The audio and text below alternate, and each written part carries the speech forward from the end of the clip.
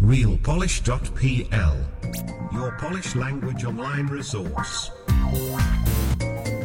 Za mikrofonem Piotr, to jest podcast Real Polish i jest to miejsce, gdzie możecie uczyć się ze mną języka polskiego.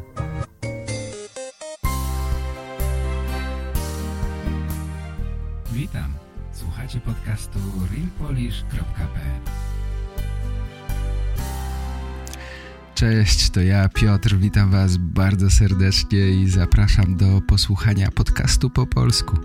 Bardzo się cieszę, że wybraliście właśnie mój podcast. Tak się domyślam, skoro teraz ktoś słyszy to, co mówię, to znaczy, że wybrał właśnie mój podcast, prawda? Jestem z tego powodu bardzo szczęśliwy i bardzo wdzięczny, że słuchacie właśnie mojego podcastu. Jest mnóstwo podcastów, wspaniałych podcastów. Nawet po polsku jest mnóstwo podcastów i z tych wszystkich podcastów słuchasz właśnie tego, który ja nagrałem. To jest naprawdę coś niezwykłego. Wielkie dzięki za to. Wielkie dzięki, że słuchacie, że jesteście. To jest dla mnie coś niezwykłego. Kochani, bardzo dziękuję, że jesteście, że słuchacie, że piszecie, a nawet przysyłacie swoje nagrania do mnie. Dziś od razu, na samym początku, chcę zaprosić Was do posłuchania nagrania, które dostałem od Hamisha. Posłuchajmy.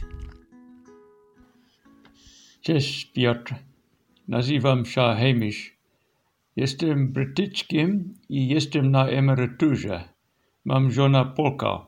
Mieszkamy na wsi 40 km od Lublina. Dziękuję za podcasty. Masz zabawny materiał, szeroki wybór i robisz fascynujące nagrania. Moim językiem ojczystym jest angielski, mówię też po afrykańsku i trochę po polsku. Mam 68 lat. Dla mnie nauka języka polskiego jest jak bieganie w maratonie. Koniec nigdy nie nadchodzi. Ale powoli będzie mówił coraz lepiej. Ten wysiłek nie idzie na marne. Moim celem jest zadanie egzaminu B1 z języka polskiego i uzyskiwanie obywatelstwa polskiego. Rok temu niestety oblałem ten egzamin, ale spróbuję jeszcze raz. Kiedy jest życie, jest nadzieja, tak? Przy okazji sponsorowałem tłumaczenie książki z angielskiej na polski. Pan jest pierwszym, który podnosił taką książkę. Mam nadzieję, że podoba Ci ta biografia. Z wyrażeniem szacunku, Hamish. Papa. Dziękuję bardzo. Życzę Ci, żebyś dostał certyfikat z języka polskiego. Prawdę mówiąc, nie wiem, do czego Ci to jest potrzebne, ale skoro naprawdę chcesz dostać ten certyfikat, to pewnie jest to coś naprawdę potrzebnego. Moim zdaniem mówisz bardzo fajnie po polsku, wszystko rozumiem, masz bardzo dobrą wymowę, świetna robota. Dla mnie już powinieneś otrzymać certyfikat. Nie wiem, dlaczego nie dali Ci certyfikatu. Dla mnie wszystko jest cudownie. Świetnie mówisz po polsku. Moje gratulacje. Prawdopodobnie nie udało Ci się zdać testu, ponieważ oni robią te testy tak, żeby było trudno zdać. To jest naprawdę podstępna robota. Zmieniają jedną literkę w wyrazie i naprawdę łatwo jest się pomylić.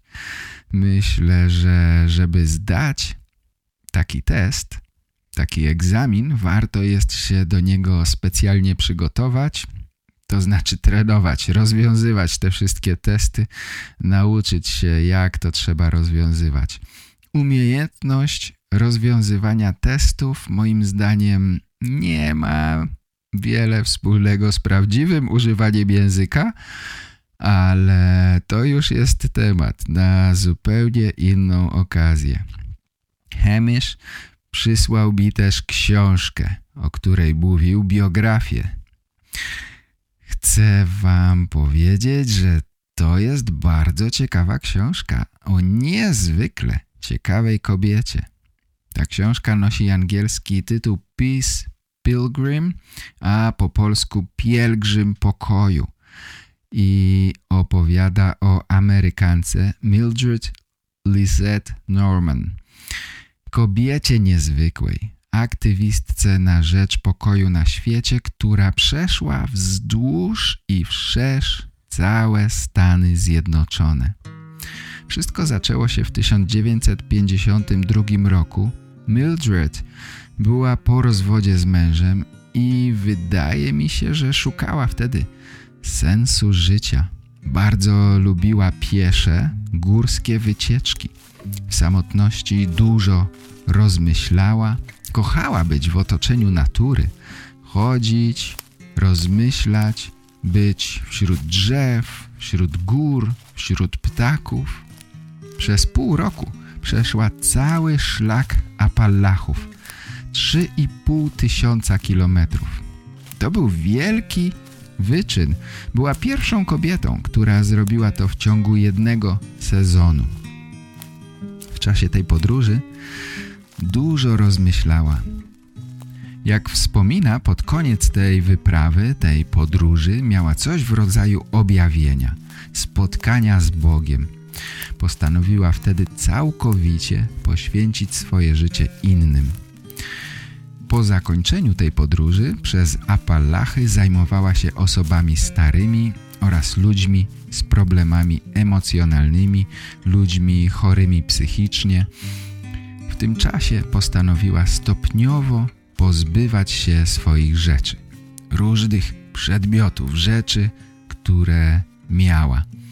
Jej bliscy i przyjaciele byli przerażeni tą zmianą do tego stopnia, że odsunęli się od niej. Pomyśleli, coś z nią jest nie tak. Mildred jednak trwała w swoim postanowieniu. Tak jak postanowiła, tak robiła.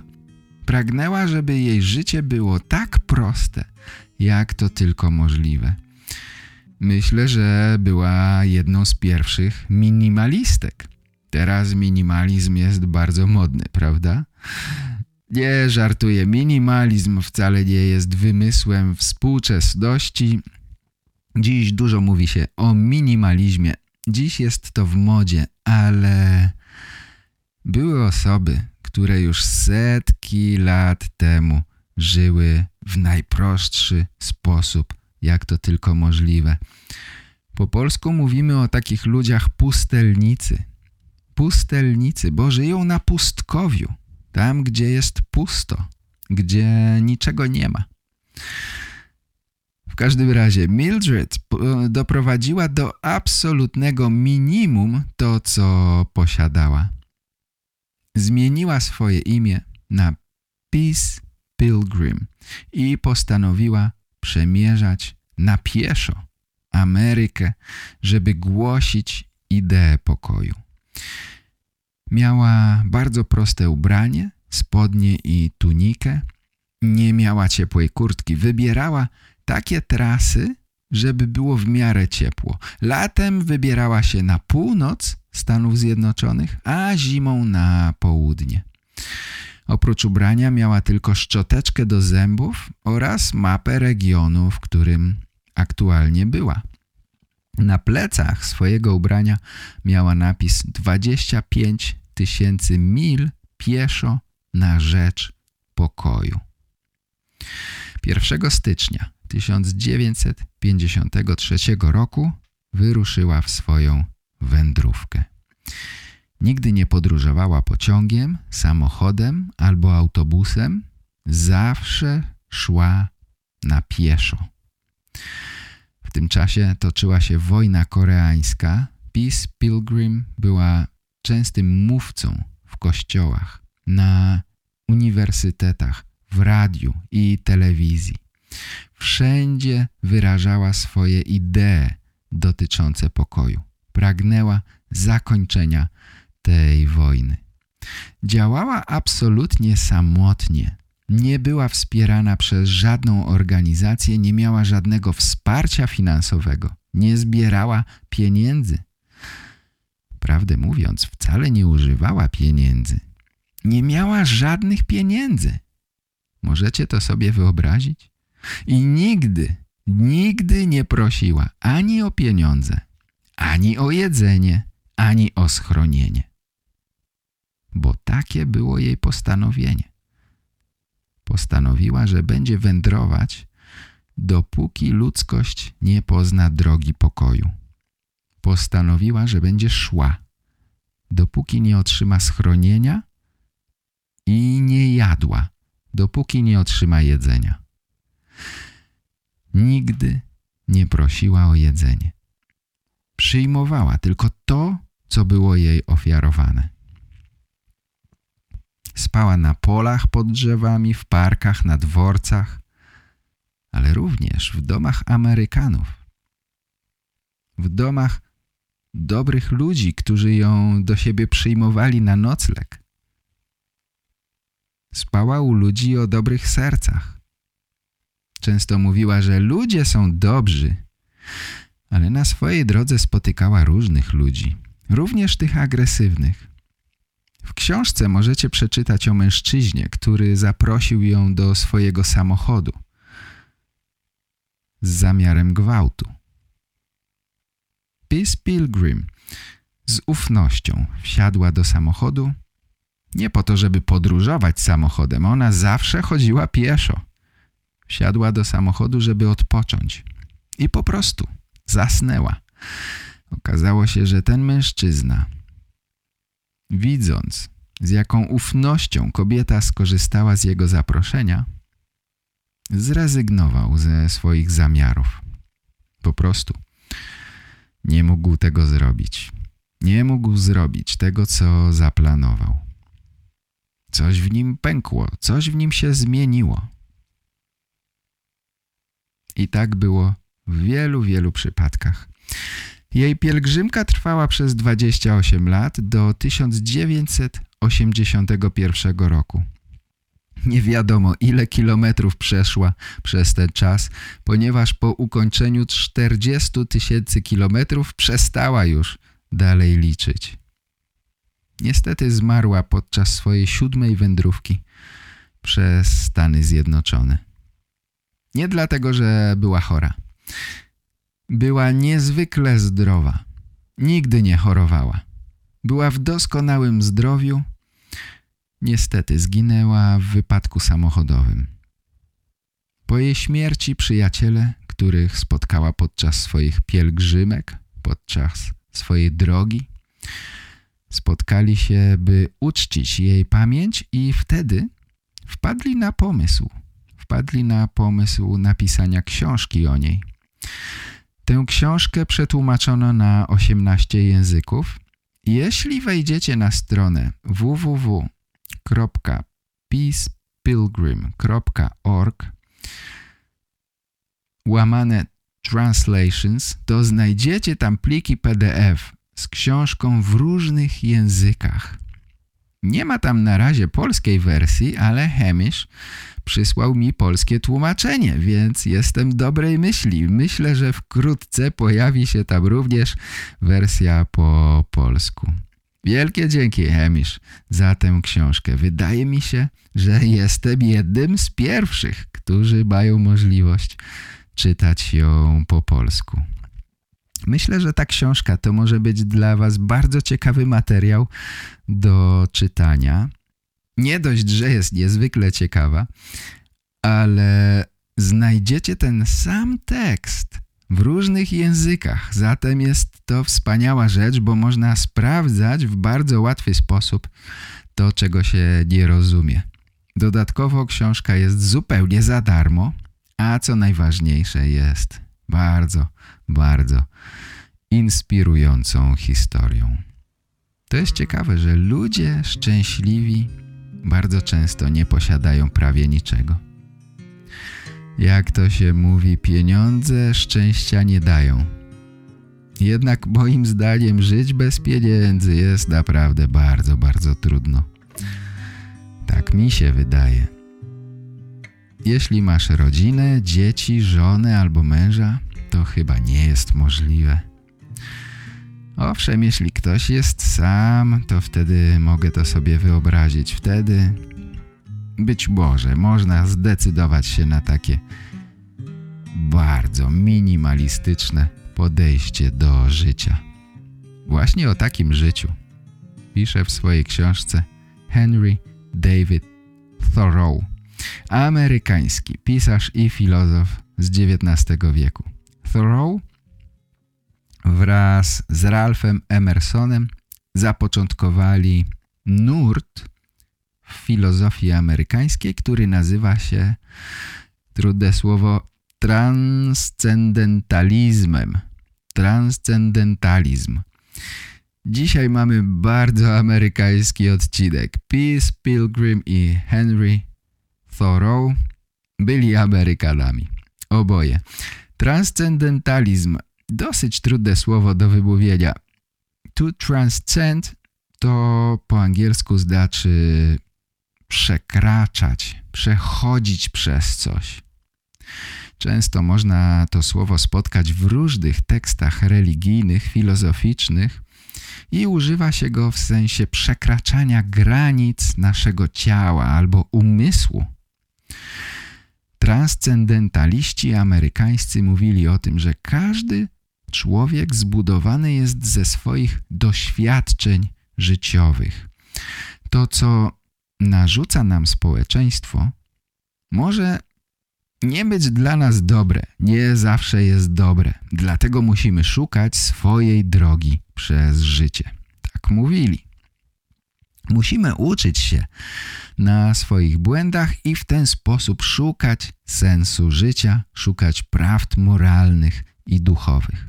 Henry David Thoreau mieszkał w stanie Massachusetts w mieście Concord.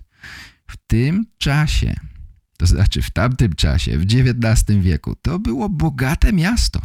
Tu było dużo przemysłu, ludzie mieli pracę, ludzie bogacili się i wydaje mi się, że w tamtych czasach ludziom żyło się tam relatywnie dobrze.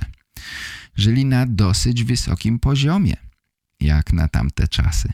Thoreau tutaj się urodził, tu mieszkała jego rodzina, miał 2 siostry, miał brata. Co ciekawe, żadne z jego rodzeństwa, ani on sam nie założyli rodziny. Thoreau skończył szkołę w Concord, a potem studiował na Harvardzie. Po studiach wrócił do swojego miasta i tam spotkał Ralpha Emersona, z którym się zaprzyjaźnił. Razem pracowali, razem pisali eseje, pisali poematy, razem interesowali się ludzką kondycją, ludzką duchowością. Razem prowadzili klub filozoficzny. Przez pewien czas Thoreau zamieszkał w domu Emersona i w zamian pracował jako nauczyciel jego dzieci. Pomagał w pisaniu jako asystent Emersonowi, a także pracował fizycznie. Pracował u niego w ogrodzie, naprawiał różne rzeczy, które zepsuły się w obejściu. Po prostu pomagał mu. W zamian za to dostawał chyba jakieś wynagrodzenie, no i mógł mieszkać w domu Emersona. Podobno w tym czasie Thoreau zakochał się i nawet chciał ożenić się z pewną kobietą, ale z jakichś powodów tak się nie stało i został kawalerem do końca życia. Pewnego dnia jego starszy brat John zaciął się podczas golenia brzytwą. Zaciął się, to znaczy skaleczył się, przeciął sobie skórę brzytwą do golenia. Niestety, rana została zainfekowana bakteriami tężca. To jest okropna choroba. I John zmarł. Zmarł, gdy miał tylko 27 lat. To było bardzo traumatyczne przeżycie. Bracia byli bardzo blisko ze sobą I ta śmierć była niezwykle trudna dla Thoreau. To było dla niego bardzo głębokie przeżycie. 3 lata po tym wydarzeniu Henry David Thoreau postanowił przenieść się do Walden. Walden to było miejsce położone niedaleko Concord, bardzo blisko, kilka kilometrów obok miasta, i tam mieszkali ludzie, którzy, można powiedzieć, nie pasowali do społeczeństwa. Ludzie, którzy nie mieli pracy, dawni niewolnicy, a teraz już wolni ludzie, alkoholicy, po prostu ludzie niepasujący do normalnego społeczeństwa w XIX wieku. Zatem Thoreau, człowiek, który skończył Harvard, pracował jako nauczyciel, pochodził z dobrej rodziny, jego ojciec miał fabrykę ołówków. Ten człowiek zamieszkał w miejscu, gdzie nikt by się tego nie spodziewał. Ludzie zaczęli go pytać: co ty robisz? Dlaczego to robisz? Pamiętacie? Peace Pilgrim, kiedy postanowiła pozbyć się swoich rzeczy, wtedy też ludzie pytali się jej: co ty robisz? Dlaczego to robisz? I teraz było zupełnie tak samo. Thoreau dał wtedy cykl wykładów, w których między innymi wyjaśniał, co zamierza zrobić. Te wykłady i jego głębsze myślenie na ten temat powoli przekształciły się w myśl o książce. Zatem Thoreau postanowił zbudować chatę w lesie nad jeziorem Walden Pond. Tak nazywało się to miejsce. Bardzo przyjemne miejsce. Nie jakieś bardzo szczególne, jakieś przepiękne, po prostu zwykłe jezioro w lesie. Zamierzał spędzić tam jakiś dłuższy czas. Nie ustalił sobie jakiegoś planu, ile dokładnie będzie tam mieszkał. Ta ziemia należała do Emersona i Thoreau dostał pozwolenie od niego na zbudowanie drewnianego domku. W zamian za to Thoreau nadal pracował dla Emersona. I tak się stało. Thoreau samodzielnie zbudował mały drewniany dom w lesie nad jeziorem. Dom był prosty, ale dobrze przemyślany. Wejście było na wschodzie, po to, żeby po otwarciu drzwi można było zobaczyć wschód słońca. Thoreau bardzo lubił to robić. W środku był jeden pokój z 2 dużymi oknami, był kominek, w którym można było palić, żeby w domu było ciepło. Było tam łóżko, stolik, komoda, 3 krzesła, lustro i kilka rzeczy potrzebnych do przygotowania jedzenia. Thoreau zamieszkał w tym domu 4 lipca 1845 roku. To jest oczywiście Dzień Niepodległości w Stanach Zjednoczonych, ale również było to jeden dzień przed urodzinami jego zmarłego brata. Zrobił to po to, żeby jego pierwszy dzień, który przeżyje w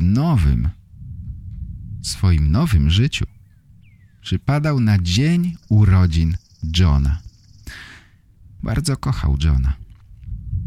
Niektórzy myślą, że to miejsce, gdzie mieszkał Thoreau, było gdzieś głęboko, daleko w lesie, w miejscu odległym, niedostępnym.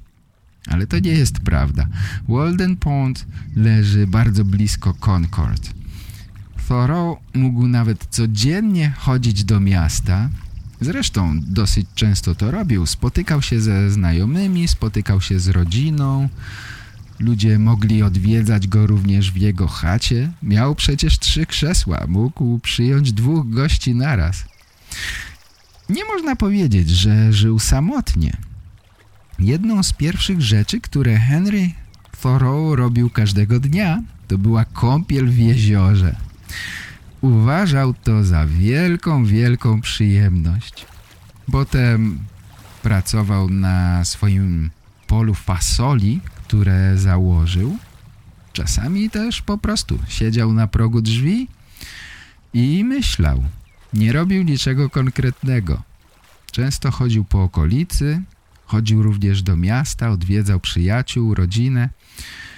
Wiele czasu zajmowało mu też czytanie i pisanie. Thoreau bardzo dużo czytał. Czytał dzieła klasyczne Homera, Arystotelesa, ale również Bhagavad Gita, świętą księgę hinduizmu. Myślę, że był jednym z pierwszych zachodnich filozofów, którzy zainteresowali się hinduizmem. W końcu Thoreau zaczął pisać swoją książkę. Początkowo ta książka miała być o nim i o jego zmarłym bracie. Ale później chyba powoli przekształciła się w zbiór myśli Thoreau o życiu. Thoreau zatytułował tę książkę Walden, czyli Życie w lesie. Jest to zbiór myśli, zbiór esejów filozoficznych.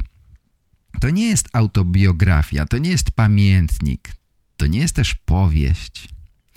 W tej książce jest wiele odniesień do natury, wiele obserwacji natury. Thoreau traktował naturę jak dar od Boga, miejsce święte, miejsce, gdzie być może możemy zrozumieć, dlaczego jesteśmy na tym świecie. Dla niego bycie w lesie, bycie w naturze było czymś podobnym jak dla niektórych bycie w kościele. Zatem myślę, że macie teraz już pewne wyobrażenie, jak Thoreau spędzał czas i dlaczego zamieszkał właśnie nad jeziorem, gdzieś w lesie, w małej chacie. Dużo spacerował, pracował fizycznie, czytał, odwiedzał w mieście rodzinę, znajomych, kupował gazety, pomagał Emersonowi, kontemplował przyrodę, zastanawiał się nad życiem i oczywiście pisał swoją książkę. Takie proste, spokojne życie. Jego doświadczenie, eksperyment, jak sam czasami mówił, skończył się po 2 latach, 2 miesiącach i 2 dniach. Wtedy opuścił swój dom nad jeziorem Walden.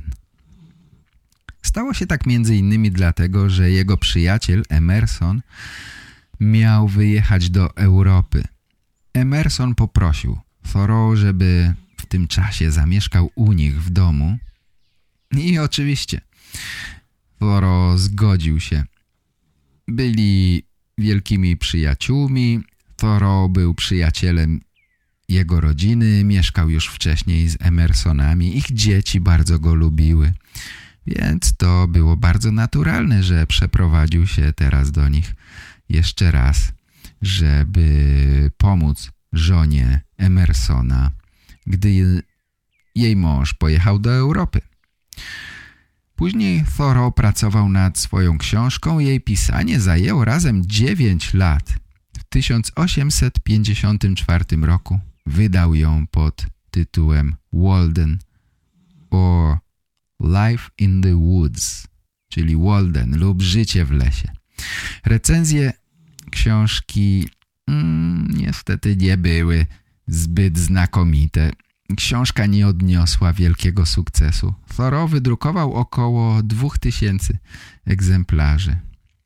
Dopiero 100 lat później ludzie bardziej zainteresowali się jego książką. W latach 60. XX wieku rozwinął się ruch hipisowski. Ludzie zaczęli szukać innych sposobów na życie, które są bliższe naturze. Zatem myśli Thoreau bardzo im przypadły do gustu, bardzo im się podobało to, co mówił Thoreau. Wydaje mi się, że w Stanach Zjednoczonych czyta się tę książkę w szkole średniej. Wszyscy czytają Walden.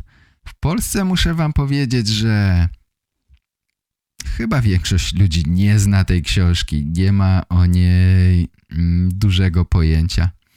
Została przetłumaczona dopiero 30 lat temu. Dziś Często mówi się o powrocie do natury, o minimalizmie, krytykuje się kapitalizm.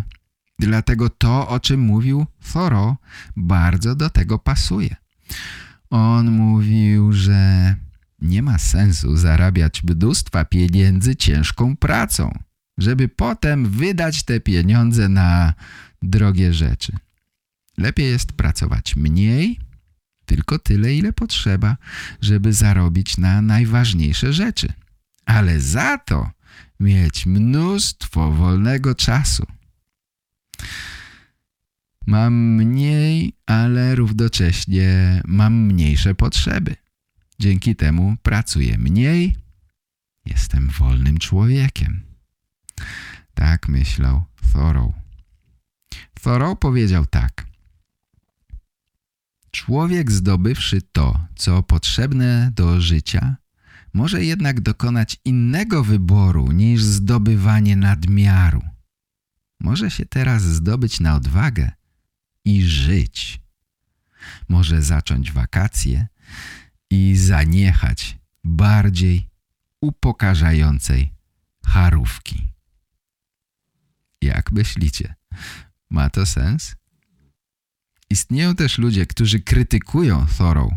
Oni mówią, że to jest oszustwo, że Thoreau brzmi w swojej książce, jakby żył na końcu świata w jakimś niedostępnym miejscu, gdzie nikogo nie ma, w samotności, a to przecież nie było prawdą. Mówią, że Thoreau po prostu nie był wystarczająco autentyczny, że to była, można powiedzieć, manipulacja, że to był hipokryta, bo mieszkał blisko miasta, odwiedzali go ludzie, miał gości, sam chodził do miasta, czasami jego rodzina nawet mu pomagała. Wcale nie był samowystarczalny.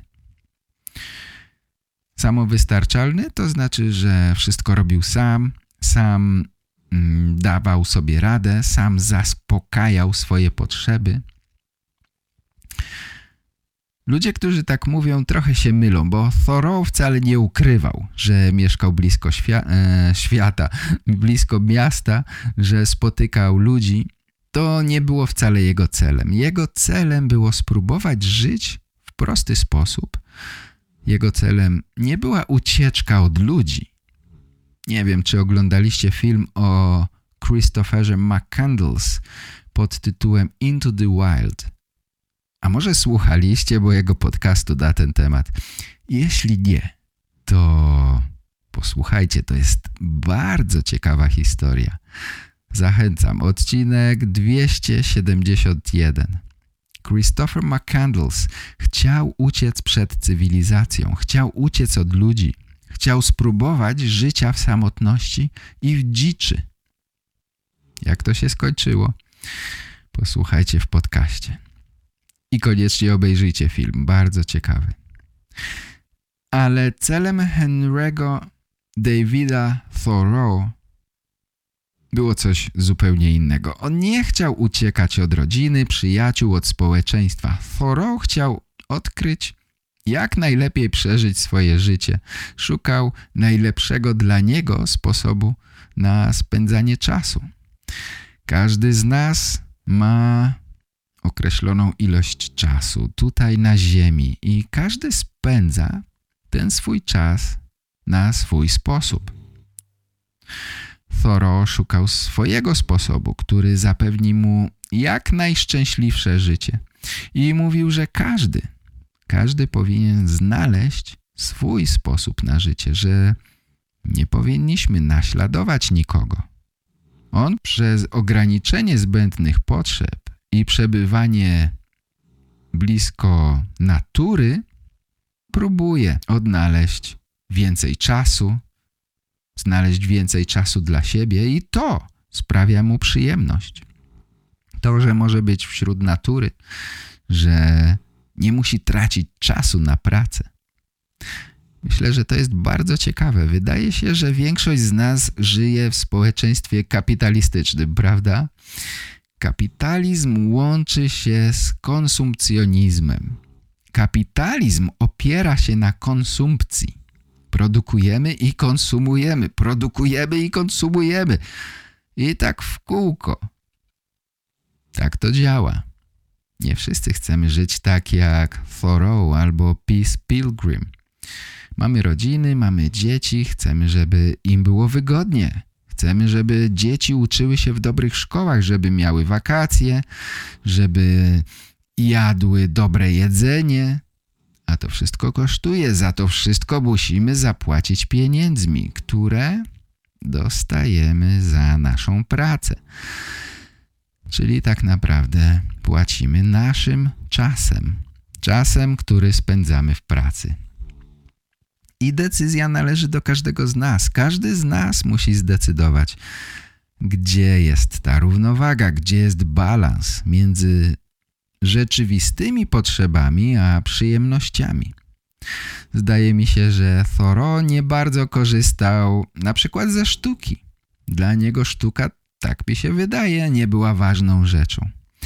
Dla wielu z nas sztuka jest bardzo ważna i chętnie płacimy. Płacimy za sztukę, za przebywanie wśród sztuki właśnie naszą pracą. Moim zdaniem ważne jest to, żeby być bardzo świadomym tego, co kupujemy, ponieważ kupując wspieramy. Wspieramy danego producenta, sprzedawcę, artystę. Każdy wydany przez nas dolar, euro, złotówka wspiera kogoś lub coś. Jeśli wspierasz to, na czym ci zależy, to tak jakbyś głosował za danym produktem. Głosujemy pieniędzmi. Jeśli mamy wolny rynek, to produkty i ich producenci, którzy są wspierani przez mnóstwo ludzi, będą się rozwijać. A te produkty, których nikt nie kupuje, będą po prostu znikać z rynku. Tak to działa. Jeśli pomyślę o sobie, to jestem świadomy, że sprzedaję swój czas, robiąc podcasty, webinary, filmiki, kursy, odpowiadając na pytania, e-maile. Sprzedaję swój czas. Jedną z najcenniejszych rzeczy, którą mam. Mój czas tutaj na ziemi. Każda sekunda mija i już nigdy nie mogę jej odkupić. Ale ja czuję się z tym świetnie, ponieważ lubię to robić. To daje mi energię, to daje mi przyjemność. Jedną z rzeczy, którą lubię robić w swoim życiu jest łączność z ludźmi i pomaganie im. To naprawdę sprawia mi przyjemność.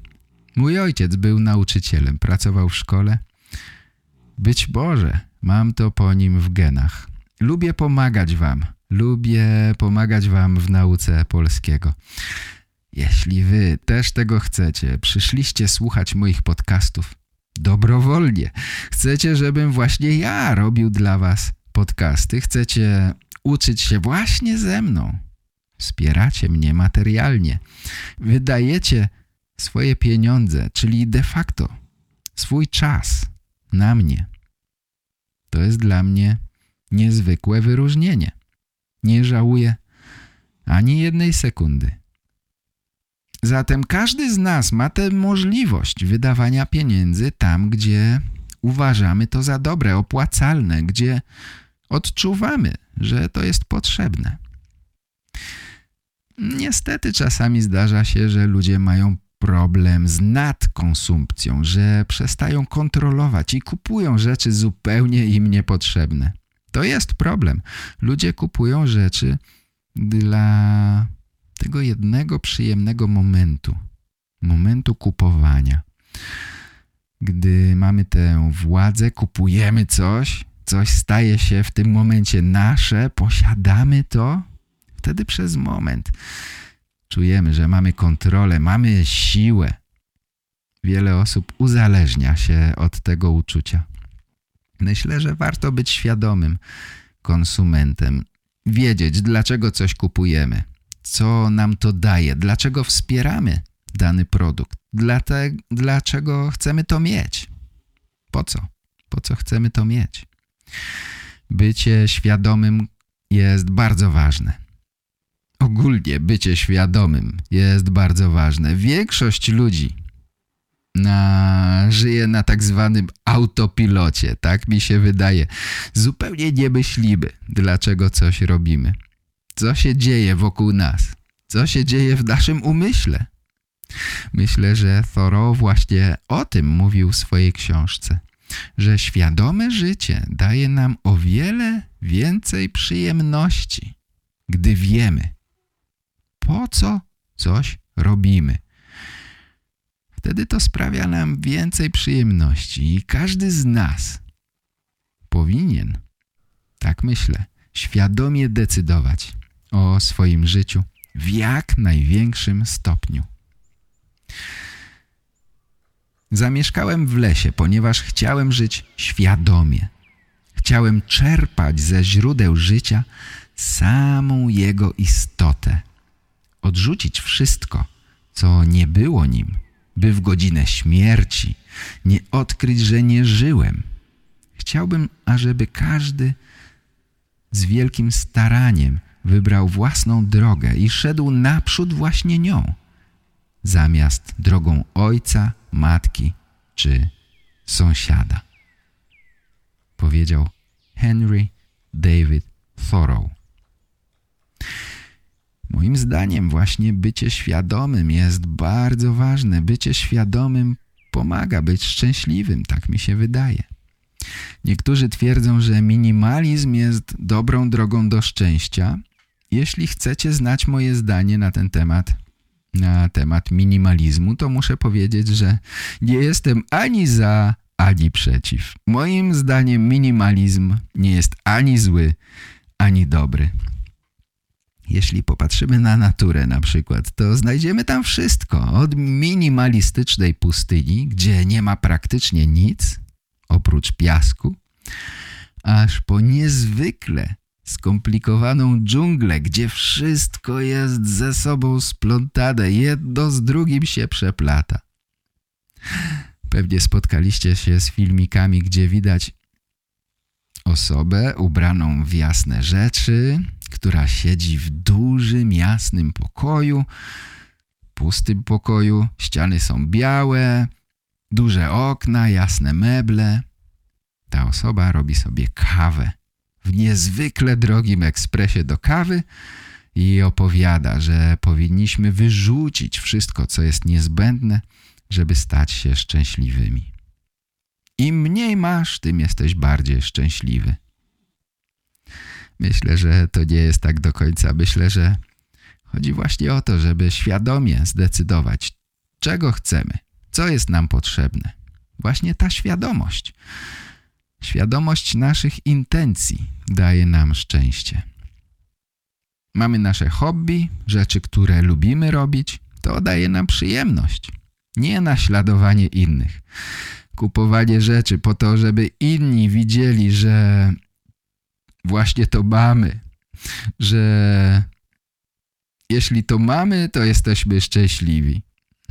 Zatem myślę, że nie możemy czuć się źle z tym, że kupujemy coś. Kupujemy rzeczy, które przedstawiają dla nas z jakiegoś powodu wartość. Jeśli robimy to świadomie, to nic nie ma w tym złego. Zatem jedna osoba może być szczęśliwa żyjąc w mieszkaniu, gdzie wszystko jest białe, a druga potrzebuje kolorów, potrzebuje wzorów, potrzebuje różnorodności. Jedni potrzebują prostoty, a inni wolą rzeczy bardziej skomplikowane. Ważne jest, żeby wiedzieć, co się lubi. Żeby wiedzieć, co się lubi, trzeba się nad tym zastanowić. Trzeba być świadomym.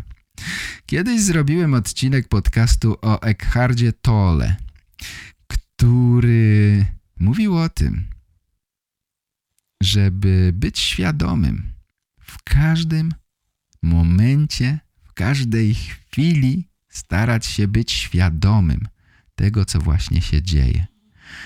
To daje nam wielką przyjemność, większą kontrolę nad sobą. Albo przynajmniej jesteśmy świadomi, że nie możemy czegoś kontrolować. I to nie powinno nas smucić. Jeśli nie mamy na coś wpływu, to bez sensu jest się tym martwić, prawda? Ten odcinek, na który was teraz zapraszam, nosił numer 301. Odcinek o Eckhardzie Tolle. Bardzo ciekawy człowiek. Kochani, na koniec mam jeszcze jedną bardzo ważną rzecz. Na koniec chciałbym, żebyśmy posłuchali jeszcze jednego nagrania. To nagranie odnosi się do listu od Olgi, który czytałem w poprzednim odcinku. Lena przysłała swoje nagranie i mówi właśnie na ten temat. Posłuchajmy. Cześć Piotrze, z tej strony Lena z Ukrainy, z miasta Izium, obwodu charkowskiego. To moje drugie nagranie do Ciebie.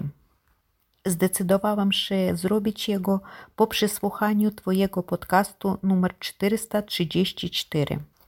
Bardzo wzruszył mnie list od Olgi z Rosji, który Ty przeczytał pod koniec swojej audycji. Tak naprawdę takich ludzi, takich Rosjan, którzy wspierają Ukrainę i potępiają wojnę i Putina, są bardzo mało w tym zombowanym państwie. I ich życie jest bardzo ciężkie. Jak mówimy w Polsce, jest masakra. Większość Rosjan, nawet pośród moich znajomych, którzy urodzili się w Ukrainie i mieszkali w niej ponad 20 lat, a teraz już 30 lat mieszkają w Rosji, nie wierzy w to, że w Ukrainie toczy się wojna, prawdziwa wojna. I nie ma takich dowodów, które by mogli ich w tym przekonać. Oni nie wierzą, że w moim mieście Izium, po ulicy Pierwszotrawnewej 2, jest taki budynek, który najpierw był zbombardowany z rosyjskich samolotów, a później rozstrzelany z czołgów. Pod gruzami tego bloku na zawsze pochowani zostali setki ludzi, setki moich znajomych, pośród których są także dzieci. Jak myślisz, można o tym wszystkim zapomnieć, wybaczyć? Nie, nigdy. Przez półroczną okupację moje miasto zostało zrujnowane na 80%. Na szczęście 10 września miasto zostało zwolnione i po trochu znów nabiera życia. Nie wiem, Piotrze, może widziałeś na Facebooku zdjęcia z mojego miasta. To naprawdę strasznie. Ale teraz my, Iziumczanie, cieszymy się, że miasto zostało zwolnione i wierzymy, że wszystko dalej będzie tylko dobrze. Ja wdzięczna Polsce i Polakom za wsparcie moich rodaków. Wdzięczna Tobie, Piotrze, za Twoje wspaniałe nagrania, które jestem bardzo skuteczną metodą dla nauki języka polskiego dla obcokrajowców. Pozdrawiam Ciebie serdecznie. Życzę wszystkiego dobrego. Do usłyszenia. Pa. Dziękuję bardzo serdecznie Lenie za nagranie. Jest niezwykle wzruszające.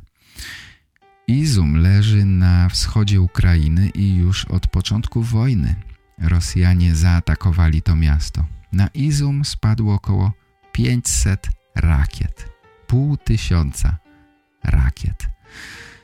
To nie jest bardzo wielkie miasto. Przed wojną mieszkało tam 45 000 osób. Rosjanie zdobyli miasto, niszcząc je. Niszcząc w 80% i okupowali je od kwietnia. W czasie okupacji w mieście pozostawało 10 000 osób. We wrześniu Izum został odzyskany. Odzyskany przez wojsko ukraińskie. W mieście odkryto wtedy masowe groby, a w nich 440 ciał, w tym ponad 200 kobiet i 11 dzieci. Lena w swoim nagraniu mówi, że Izum wraca, powoli wraca do życia, ale życie tam nie będzie łatwe. Ta zima będzie niezwykle trudna. Prawdopodobnie nie będzie ogrzewania, będzie wiele problemów, ale jestem pewny, że mieszkańcy Izuma i innych miast i wsi Ukrainy dadzą sobie radę. To są twardzi ludzie. Jestem z wami. Pozdrawiam cię, Lena, i pozdrawiam wszystkich Ukraińców. Kochani, pozdrawiam również was wszystkich, na wszystkich kontynentach, wszystkich, którzy słuchają podcastu realpolish.pl. Bądźcie zdrowi. Zdrowie jest najważniejsze. Henry David Thoreau kiedyś napisał: zdrowo jest czasami być chorym. Nie za bardzo rozumiem, co miał na myśli. Chyba myślał o tym, że gdy jesteśmy zdrowi, to nie doceniamy tego, co mamy. Nie doceniamy zdrowia. Tak mi się wydaje. A może wam przychodzi coś innego do głowy? Jak myślicie? Zdrowo jest czasami być chorym. Bardzo dziwna myśl. Ja jednak myślę, że zdrowo jest być zdrowym, czego wam i sobie również życzę. Kochani, to wszystko, co przygotowałem na dziś. Oczywiście zapraszam was na stronę realpolish.pl. Zapraszam was również do komentowania, do pisania do mnie, do przysyłania nagrań. Wielkie dzięki, kochani, za wszystko. Dziękuję wam za dziś i zapraszam na nasze następne spotkanie. Cześć, pa pa. To był podcast Real Polish. Po więcej informacji zapraszam na realpolish.pl.